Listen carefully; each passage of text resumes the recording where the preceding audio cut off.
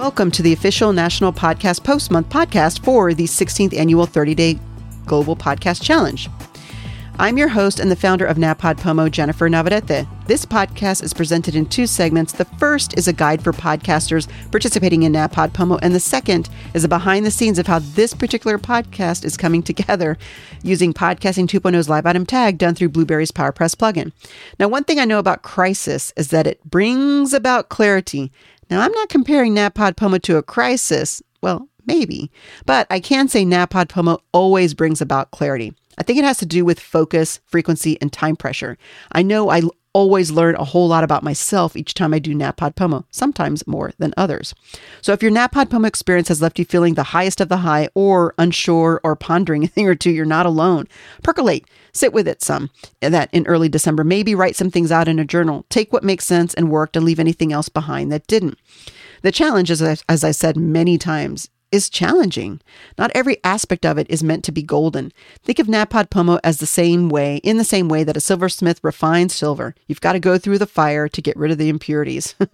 NaPodPoMo can be that fire and force focus and gets rid of what isn't necessary for your podcasting journey.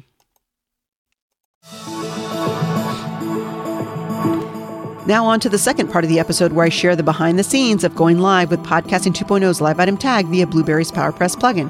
Now remember when I talked about Audio Hijack and Ladiocast? Well, Ladiocast is a free app that Blueberry recommended because it's free and I think it's cross-platform. And you could download it to your computer in order to go to stream live.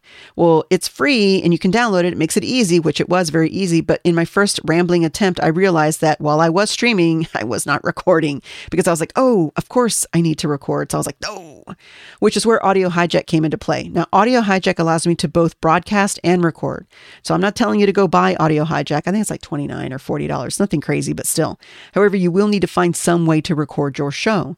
Now, I haven't tried it, but I was pondering. I thought, well, wouldn't Zoom screen share with audio capture? If you hit record, wouldn't that work? I don't know. I think it's worth a test. I also personally use Ecamm Live for all of my video podcast recording sessions and live streaming and virtual events. And I know that would do it too. But that's, again, also a paid service. And I'm thinking, how else could you do it? And I'm sure there's a solution out there. Right now at this hour, my brain is not comprehending on what else it could be. But if you know free recording software, maybe Audacity, maybe I need to test that out too. Maybe if you know of something, chime in, let me know, because I think that having a list of options is going to be really, really helpful to increase understanding and adoption.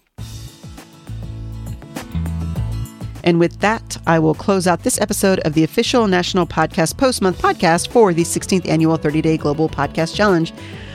Next episode is episode 28, narrowing down on episode 30, so stick around.